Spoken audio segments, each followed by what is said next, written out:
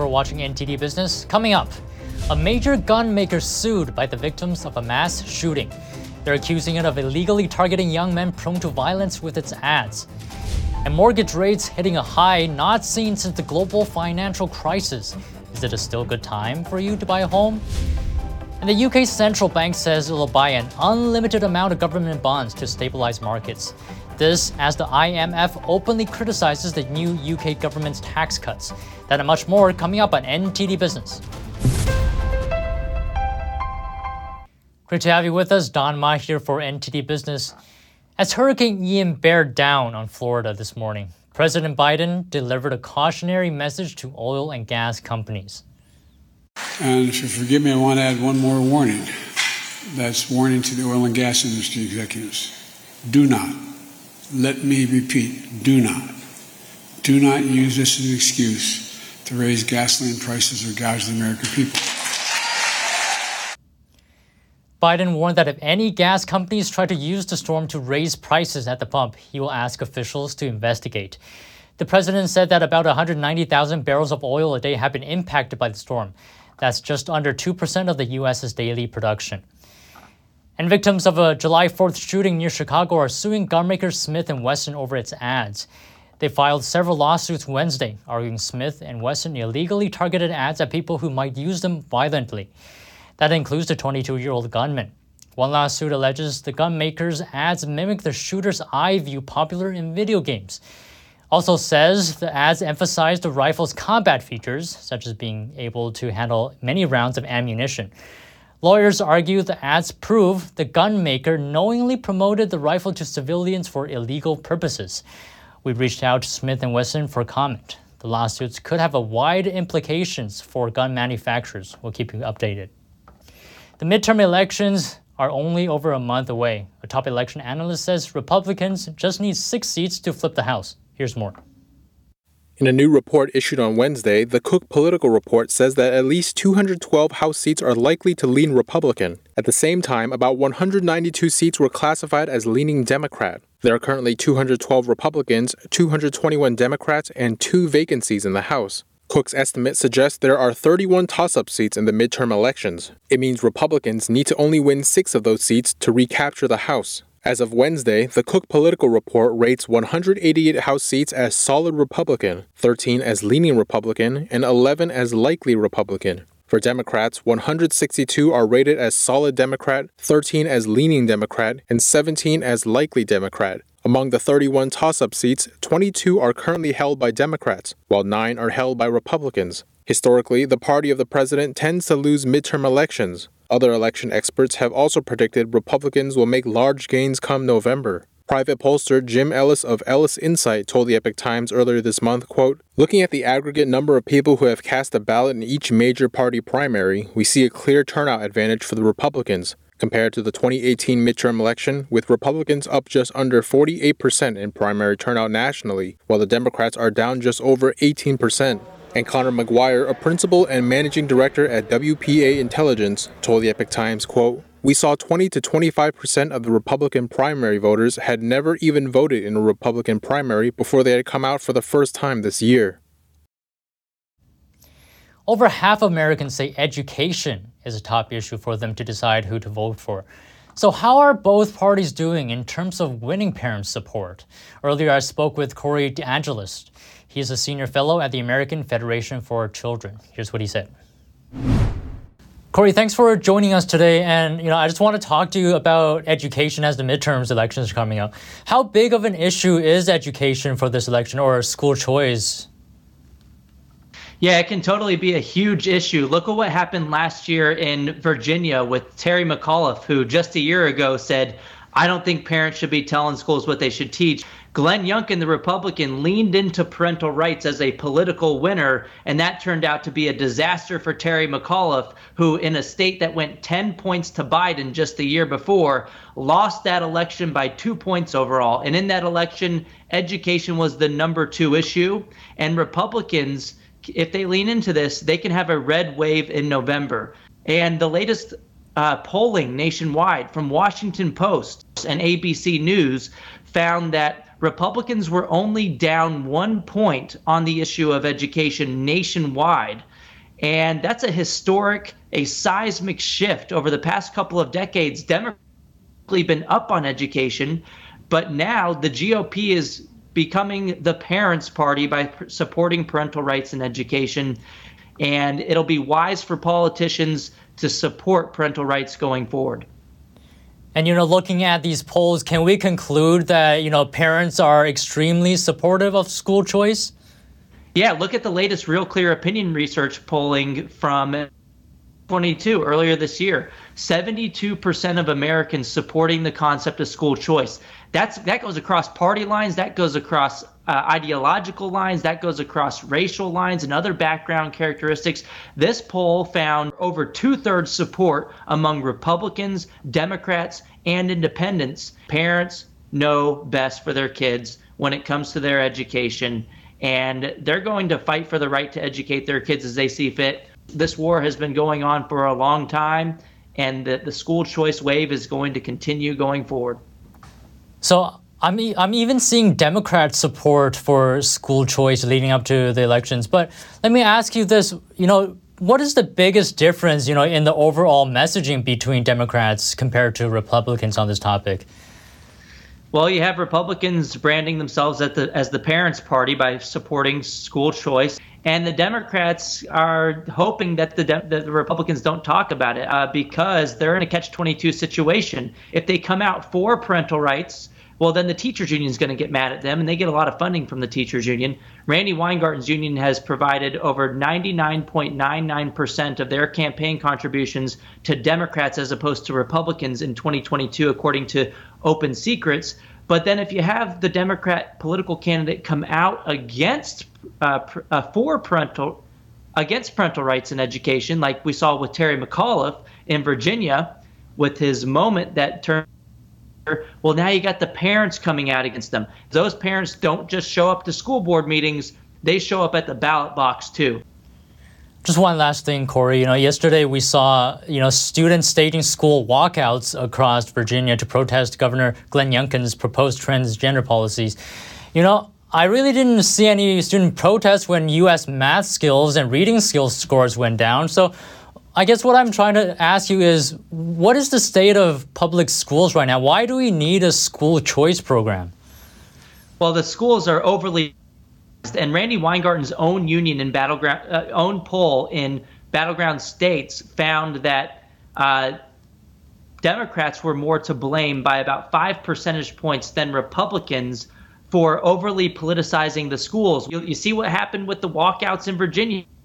Are using the kids, other people's kids, as political pawns to protest policies they don't like. Do you see examples of the public school employees protesting in favor of Youngkin policies? No. And the parents are upset about it. Even independents, even some Democrats, they don't want their kids to be indoctrinated. They want their kids to be educated. And if they were focusing more on the basics, we wouldn't have these disastrous Nation report card results that just came out earlier this month nationwide, finding 2 decades of learning lost. That's also why we need school choice, to allow families to choose providers of education that, 1, best align with their values, but 2, also meet their needs in other ways, including doing a better job with the basics, math, reading, and writing. All right, Corey DeAngelis at the American Federation for Children. Pleasure speaking with you today. Totally. Thanks for having me.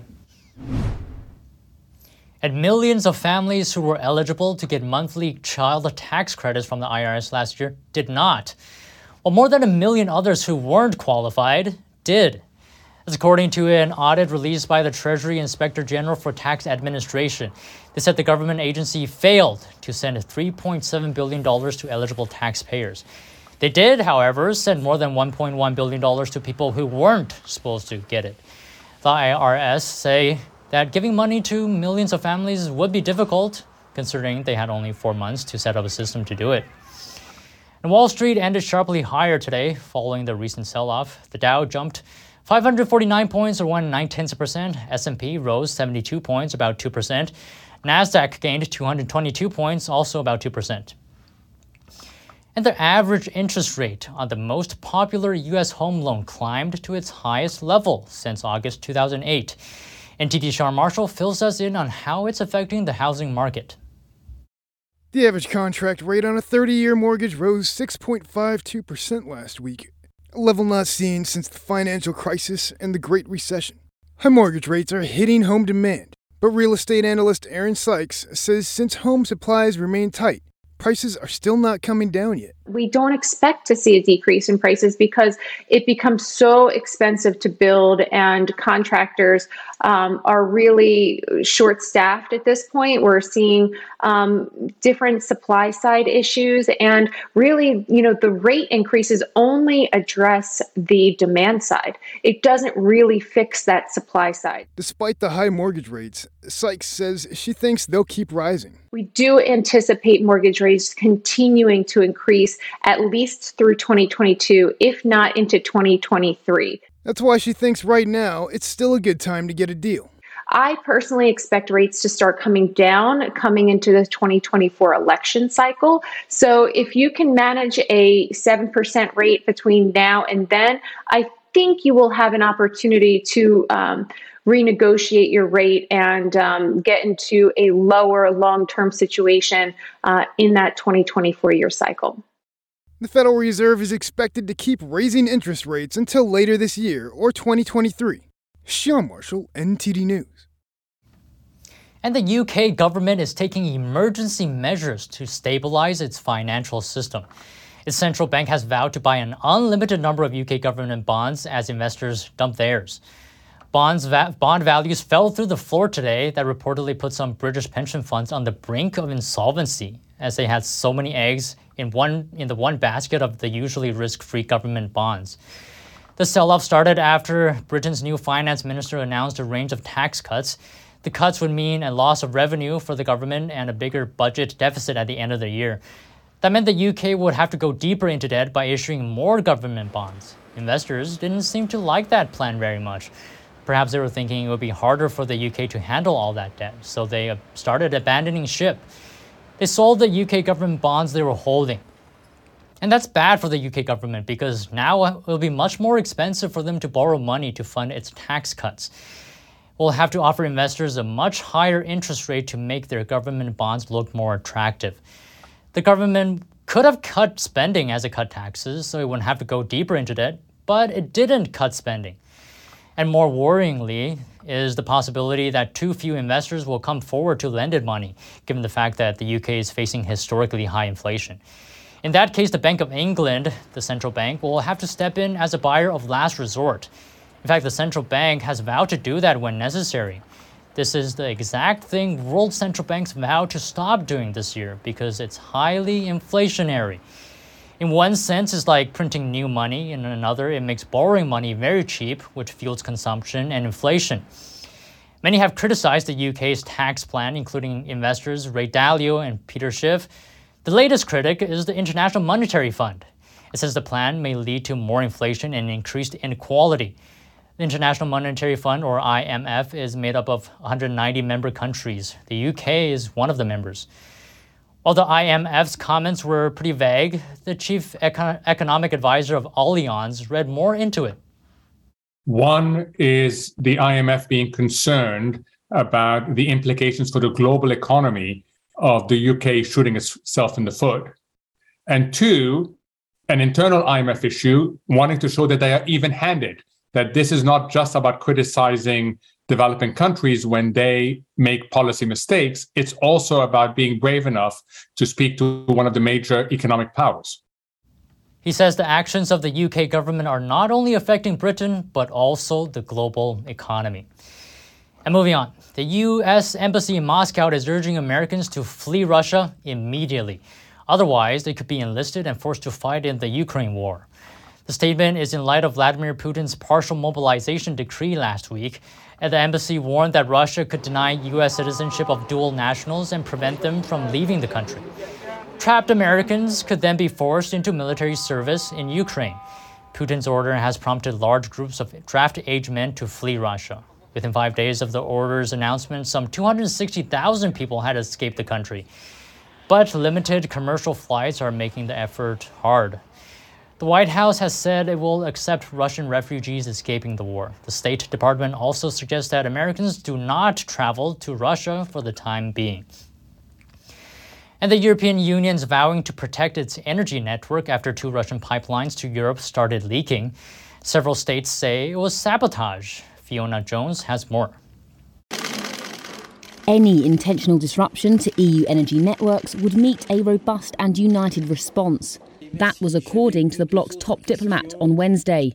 The comments come after sudden leaks in Russian gas pipelines to Europe, Nord Stream 1 and 2, which some states are saying was an act of sabotage.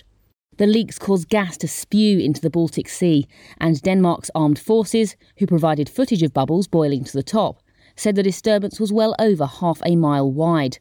EU Commissioner Valdis Dombrovskis said the incidents were not a coincidence. All information available so far seems to be indicated that it has been a deliberate act. It clear that any deliberate disruption of the EU energy infrastructure is completely unacceptable, and it will be met with a robust and united response. The pipelines have been flashpoints in the escalating energy war between Europe and Moscow since Russia's invasion of Ukraine, which has sent gas prices soaring. However, it remained unclear if the leaks were caused by foul play. Russia's embassy in Denmark issued a statement saying that any sabotage on Nord Stream's pipelines was an attack on both Russia's and Europe's energy security. The EU has not named a potential perpetrator or suggested a reason for the suspected sabotage. And a Chinese firm just bought 1,400 acres of land in Florida, but its leadership holds links to the Chinese military. NTD's Tiffany Meyer has more. A Chinese bio-research company just made a major purchase of 1,400 acres of land in Florida, bought for over $5 million. The company is called Joyn Laboratories. It plans to build a facility on the land in Florida's Levy County, where it will breed and quarantine primates. Though it can't break ground just yet, Joyn is trying to rezone the property. Currently, the area only has the green light for forestry and rural residential purposes, not for research laboratories.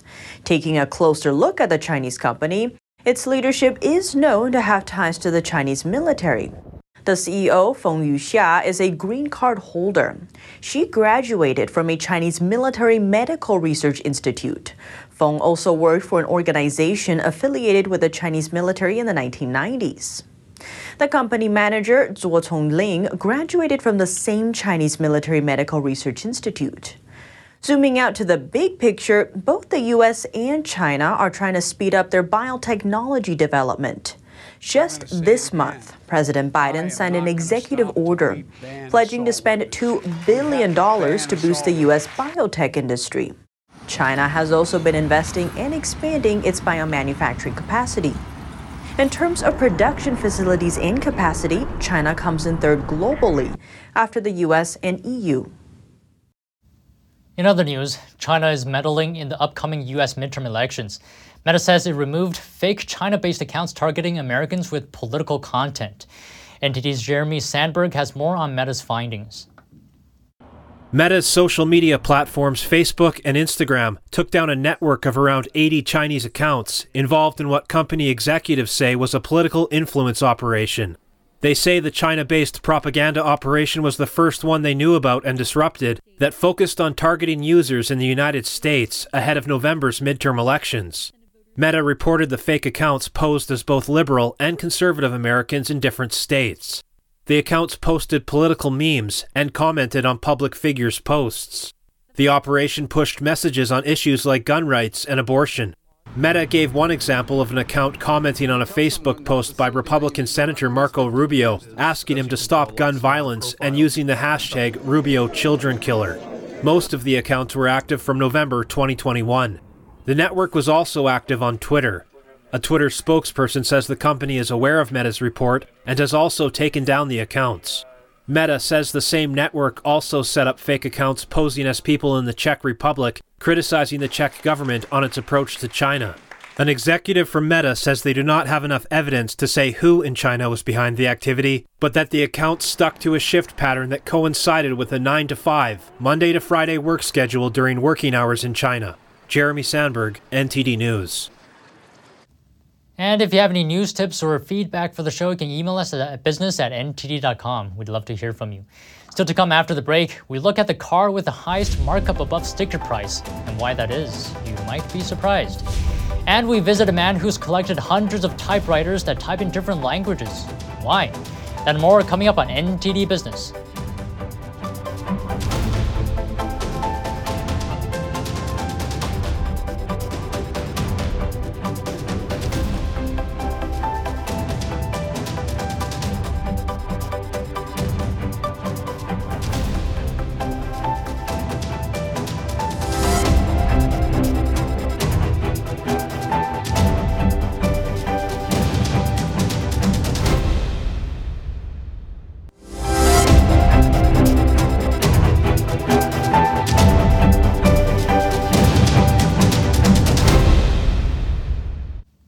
Welcome back.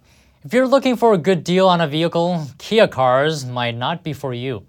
According to Edmunds.com, Kias are selling for an average of 6% above sticker price.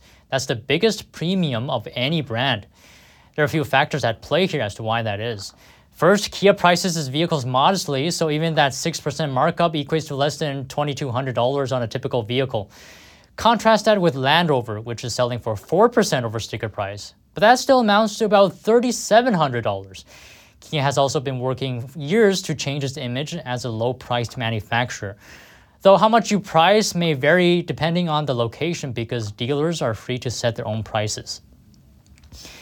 And here is the world's first all-electric passenger plane, Alice. It took its first successful flight yesterday. The zero-emission aircraft traveled at an altitude of 3,500 feet for 8 minutes. Israeli company Eviation owns the plane, which has battery technology similar to that of an electric car.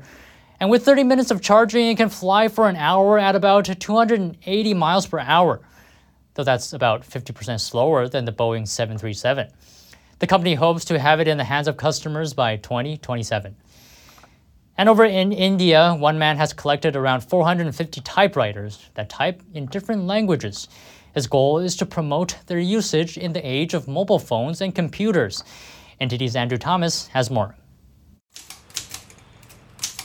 Rajesh Sharma developed a love for typewriters at a young age. His father inspired his passion for the machines, so he started collecting typewriters when he realized they were disappearing from the country. Sharma's collection ranges from typewriters made in 1890 to 2020. I opened this museum around 10 years ago. It has around 450 typewriters as of now. I started with around 4 or 5 typewriters, and now they're not just from India. Typewriters from America, England, Germany, France, Italy, Japan, and China are also in my collection.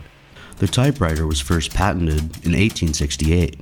The Remington Gun Company marketed and sold the machine in 1874. They gained popularity in the early 20th century, with production peaking in the mid-1970s. In the 1980s, typewriters with a memory card called word processors had a relatively brief run, but they were eclipsed by personal computers with word processing software. Andrew Thomas, NTD News. And that's all the stories we have today from the NTD Business team and myself, Don Ma. You can follow me on Twitter too. And if you have any news tips or feedback for the show, you can email us at business@ntd.com. We read every email. And that's all for today. Thanks for watching. We'll see you tomorrow.